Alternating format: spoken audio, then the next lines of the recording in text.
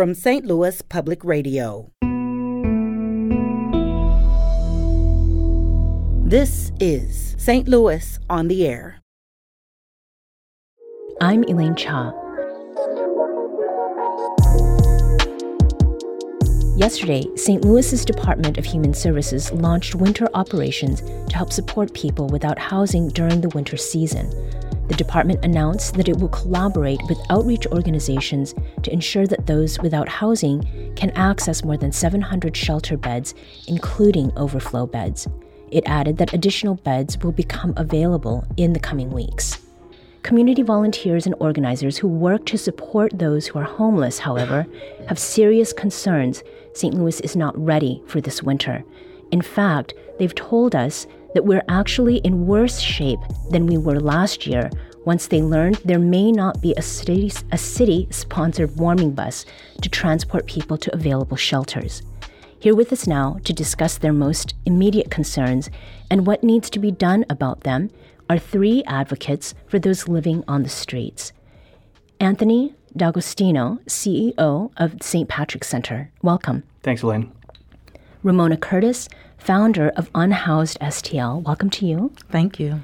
And Audra Yeomans, a student at St. Louis University and local homeless services volunteer. Thank you. Welcome to you as well. Thank you all for joining the program. Before we get started, I want to mention that St. Louis Mayor Tishaura Jones plans to join me next Thursday, and we also plan to ask her about some of what we're about to discuss today. Let's talk beds first. The city of St. Louis says that those without housing can access more than 700 shelter beds, including 130 winter overflow beds. That sounds good on its face. What leads you, Anthony, to believe that that's not adequate? Well, there's a lot to unpack there. We don't necessarily know exactly how many we need. As a system, we need to do better at getting the data and understanding how many people are actually unsheltered and outside, how many of those shelter beds are currently occupied, and how many people are on the streets. Those numbers are fuzzy. And we're trying, I know there's people in the community trying to find that data. But once again, if we don't have good data, it's tough to really answer questions like that. Right. So as far as what we know, where are most of these beds? Well, they're scattered. There's several different shelters. Some of them are shelter beds that are open all year long, and some come on during the winter season. So, you'd have to get into those exact numbers of how much are each. And once again, if you talk to certain people, I'm sure Ramona and Audra might have an experience of this because they're more client-facing than I am. But how many they see is the gap. And that's always what we're trying to figure out. And it's not easy to figure that out, considering the fact that we're working with a transient population. And speaking of gaps, there are some considerations when it comes to these beds. Ramona, if you can address sort of, in terms of these beds, how many are at shelters that are already open 24/7 and have low barriers for use? That's actually an excellent question, and I don't have the answer to it, and I wish that the city would make it more clear. We can't just talk about how many beds, but we need to talk about what types of beds. What really is in need right now are 24/7 emergency shelter beds that don't have any barriers to access. So I'm not really sure when we talk about the numbers that I've heard, how many of those beds are beds that have qualifications for access, how many of those beds require referrals to get there, or how many of those beds are just safe havens that if you are outside in the cold, you can walk up to that place and get some warmth and some food. That's the need. And so I wonder when I hear the announcement from the city talking about those 130 overflow beds, how many of them are 24/7 safe haven I can just walk in. I don't think there are any or many, but I'm real unclear. But I think what's also important to know is that if outreachers don't know where those beds are, we don't know how to take unhoused people to those beds. If you go on the Department of Human Services website right now, it refers you to outreachers to get access to those beds. It also refers you to 211. It does not tell you where you can find those outreachers. It does not give you an address or a telephone number. So if outreachers don't know where those beds are, how can we get unhoused people to those beds? And in connection with the beds, one of the things that we started the show with had to do with the warming bus.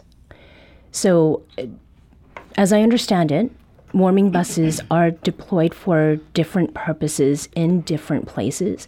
And we do have a statement from the city. We asked the city to provide clarification as to whether or not there will be a warming bus this winter season. And St. Louis Director of Human Services, Yusuf Scoggin, wrote to us that, quote, "This year, the Department of Human Services has required that all city-funded winter shelter bed providers operate on a 24/7 basis through March 31st to greatly expand our service capacity, while the warming bus had limited capacity, operating for only 2 hours in one location, downtown, and only on nights where temperatures dipped below freezing.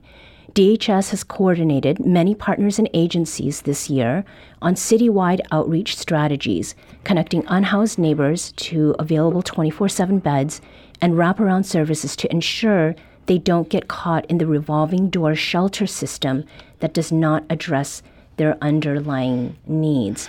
So it seems like the city is stating that there's less of a need for a warming bus than the 24/7 shelters. Now, I want to bring Audra into the conversation to talk specifically about the warming bus. And as I'd noted before, warming buses are used in different ways depending on where you're talking about, right?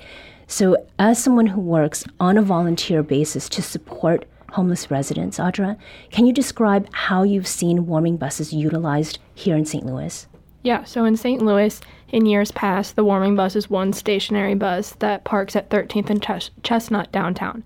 People get on that bus, they are allowed to warm up for a couple hours, but then the goal is to get nightly emergency shelter placement from that bus, whether that's through St. Louis Winter Outreach, an all-volunteer organization, or through city-funded nightly shelters. There is, part of that statement is true of that's a limited supply of beds, that's a limited access point, everything like that. So everyone's goal is to have 24/7 shelter, but it's not in place. None of us have seen these shelters. So to also take away the warming bus seems to just take away the only access point at this current time, because the other solution is to call 211 for a placement, and you can only get a placement during business hours and if you're lucky. And we're going to return to 211 in just a moment. Anthony, I would like to know, St. Patrick's Center offered to operate the warming bus for the city. How did the city respond to that offer? I think it's basically what you said in your statement. I don't believe that they're moving towards the warming bus this year. At least that's been my impression. And the hope is that there's enough beds, so a warming bus is not needed. And that would be ideal, is having enough openings. And then I do want to just make sure everyone understands, because when you're in working with homeless services and working with the unhoused population, we know this, but it's really important to understand that this is more than just a sheltering problem. It's a housing problem. And so in a really robust, well-functioning system, we actually would have no shelter beds, because we would just get people and put them right into housing. Housing or sheltering is when we don't have enough beds or units or apartments that are affordable that people can go into. So, long term, we definitely have to start digging into that 30,000 unit gap of affordable housing in our region, and that will really help this problem of sheltering that continues to get worse. So shelter, housing, related, not the same. Mm-hmm. So we need to take a quick break here, but we'll be back to continue this conversation. This is St. Louis on the Air on St. Louis Public Radio.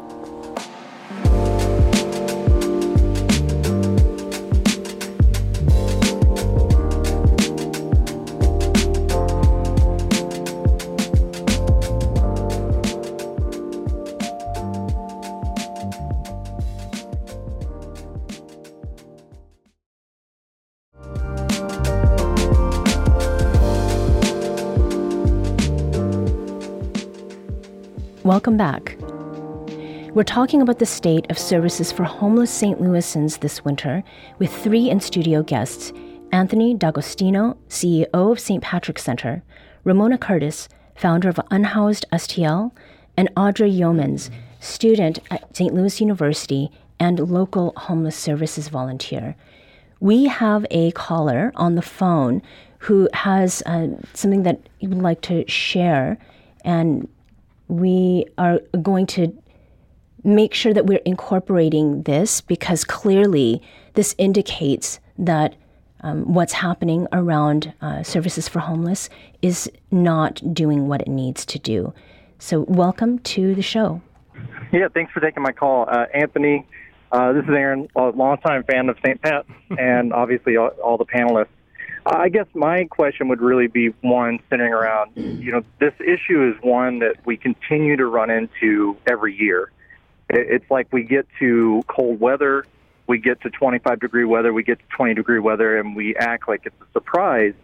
And where there's a lack of governmental response, and whether that's agreement on funding or whatever that may look like, you then have community groups, churches, and things like that who fill the void, but they're not receiving any of the funding to do that. And so I'd really like to hear about what are we doing to not repeat this cycle each and every year, because this has gone back as far back as I can remember to Mayor Slay.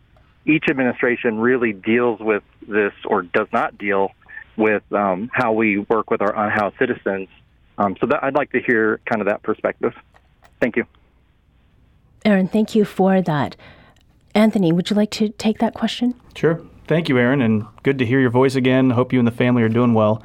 You bring up, that's the big question. How do we create the systematic and systemic changes that we need to change the system? Well, so I talked about housing. That's an issue. I think there are models out there, and sometimes in St. Louis we try to solve a problem without looking at best practices. And I know this was talked about before I came on in the pre-planning, but there's Houston, Dallas, Columbus, a bunch of other places have figured out models to move in the same direction. And really, you need everyone at the table, all the stakeholders, to come on board, buy in, and align, and try to have that plan, the strategic plan, to move in that right direction. And then you said funding, Aaron. That's exactly right. A lot of us in the St. Louis area just rely on funding from the city, and that's not fair to the city. That's not fair to the community. We need a diversification of funding. We need to make sure that the nonprofit funders, the governmental funding, and then also the business community has a role to play here. All of them have to come along, put some skin in the game, and but we need that strategic plan that everyone can get behind. And all the stakeholders have to be in table, including the people with lived experience. Well, one of the big stakeholders is the city, and one of the things that is always going to come up has to do with money. So the city of St. Louis has ARPA, or American Rescue Plan money, specifically allocated to address homelessness. Ramona, how could some of that funding be most immediately helpful around services for those who are experiencing homelessness right now, at the beginning of December? Mm-hmm. I guess right off the bat, make the application process and the qualifications less cumbersome. And cumbersome in what way? The process to apply for city funding is quite involved. Grassroots organizations such as mine actually need a full-time employee to wade through all of the paperwork that is required to apply for city funding. I don't have a chance. So I'm doing the work, but because I don't have the infrastructure in place, I don't have access to the funding. So too small? No, the application process is too complicated. Right. It does not have to be that complex. I actually requested to both the city and a representative from Cori Bush's office. I was reached out they reached out to me because we are doing the work, and they did want to help us get some of that funding. And I asked them to consider what are called emergency service grants, or a program that is very similar. And what that may look like is, no, we can't prove that everybody that we feed and shelter is going to go and get a job or get substance treatment or mental health therapy or an apartment. We cannot prove that. But we can feed them tonight and we can shelter them tonight, and we still need money for that. Right. In terms of the way that we are equipped, quote unquote, to help those who are seeking homeless services now, there is a hotline, 211 hotline. Now, Audra, we spoke with you in March, and you told us then that the 211 hotline, it was designed to be an everyday, round-the-clock resource for homeless people in dire need of shelter, was not working the way that it was meant to. Is that still the case today? Yes, I was hoping to be able to come on and say everything's changed and everything's amazing, but it still does not work. I've said many, many times, and I'll say it again, that I think 211 in the hotline in regards to homeless services is a very, very expensive scapegoat for the city, where they've contracted them, and they can constantly put out spokespeople and say, we have all of these beds, we have all of these resources, just call 211 to be placed and get an intake. And that's not the case. People at 211 are frustrated. The operators that I talk to are frustrated. I still frequently call to try to see what information the general public has access to, because it doesn't matter what the people in this room know. I support the people that are in the general public, and what I get frustrated by is that they don't have access to the information either. And that's what that hotline is for, and it's not working. So access in theory, but not in practice, is what you're... And one of the things I did want to say when I had said small in response to you, Ramona, is that there does seem to be this phenomenon of established nonprofits being able to put in requests through processes that are rather arcane and very involved to get money, when there are these smaller grassroots organizations that are taking care of needs in the immediate. And that is sort of the situation that we're facing right now as the winter season comes upon us. As far as politics goes, because we are talking about the city, there's a political structure in place. Megan Green is the newly installed president of the Board of Aldermen, and she's one of 3 members on the Board of Estimate and Apportionment, along with Mayor Tashara Jones and Comptroller Darlene Green. Anthony, in your mind, is there anything about Green as president rather than Lewis Reed that might change how the city provides services to people without homes, particularly, again, in the immediate? In short, yes. So Aldermanic President Green is very different in what she has said, and I think what she believes, than President Reed was. I'm hopeful. I think we all have to remain hopeful, especially as winter comes, that we can make some changes over the next few months and implement those. So it's going to be a lot of hard work, but I do believe that she has walk the walk in some senses too. So we're looking forward to having her in that position. When we are thinking about the next few months before March 31st, I think was that date that the 24/7 shelters were open, we're going to have to deal with people who need a place to go, not just for a warm bed, but for safety, right? To be able to wake up the next day to another day. Involvement on the part of larger organizations like St. Patrick's Center, that's something I think maybe we take for granted. But for someone like you, Audra, you are a student. What is it that compels you to be involved in this kind of work?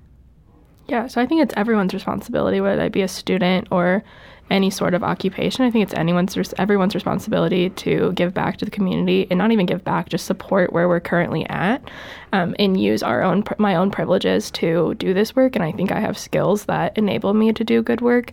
And I think it's just important of sharing that and decreasing the stigma around being unhoused. Thank you so much for joining us today to talk about this subject. Clearly, we need to revisit again. Our guest, Anthony D'Agostino, CEO of St. Patrick's Center. Thank you all for being here.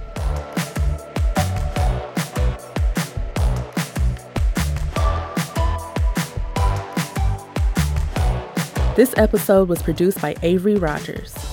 Our audio engineer is Aaron Dorr, and our production intern is Avery. This podcast was mixed and edited by Aaron. Alex Hoyer is our executive producer. St. Louis on the Air is a production of St. Louis Public Radio. Understanding starts here.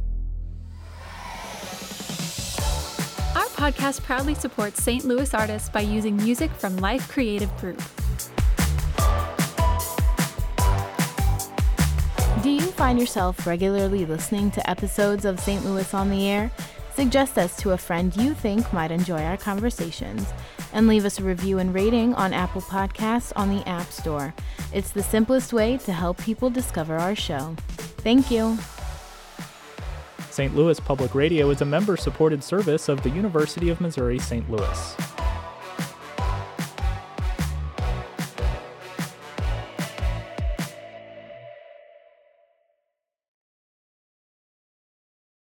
Support comes from the Missouri Forest Products Association. Missouri produces wood pallets, railroad ties, white oak barrels, hardwood floors, and more. Details on the variety of products made in the state are at choosewood.com.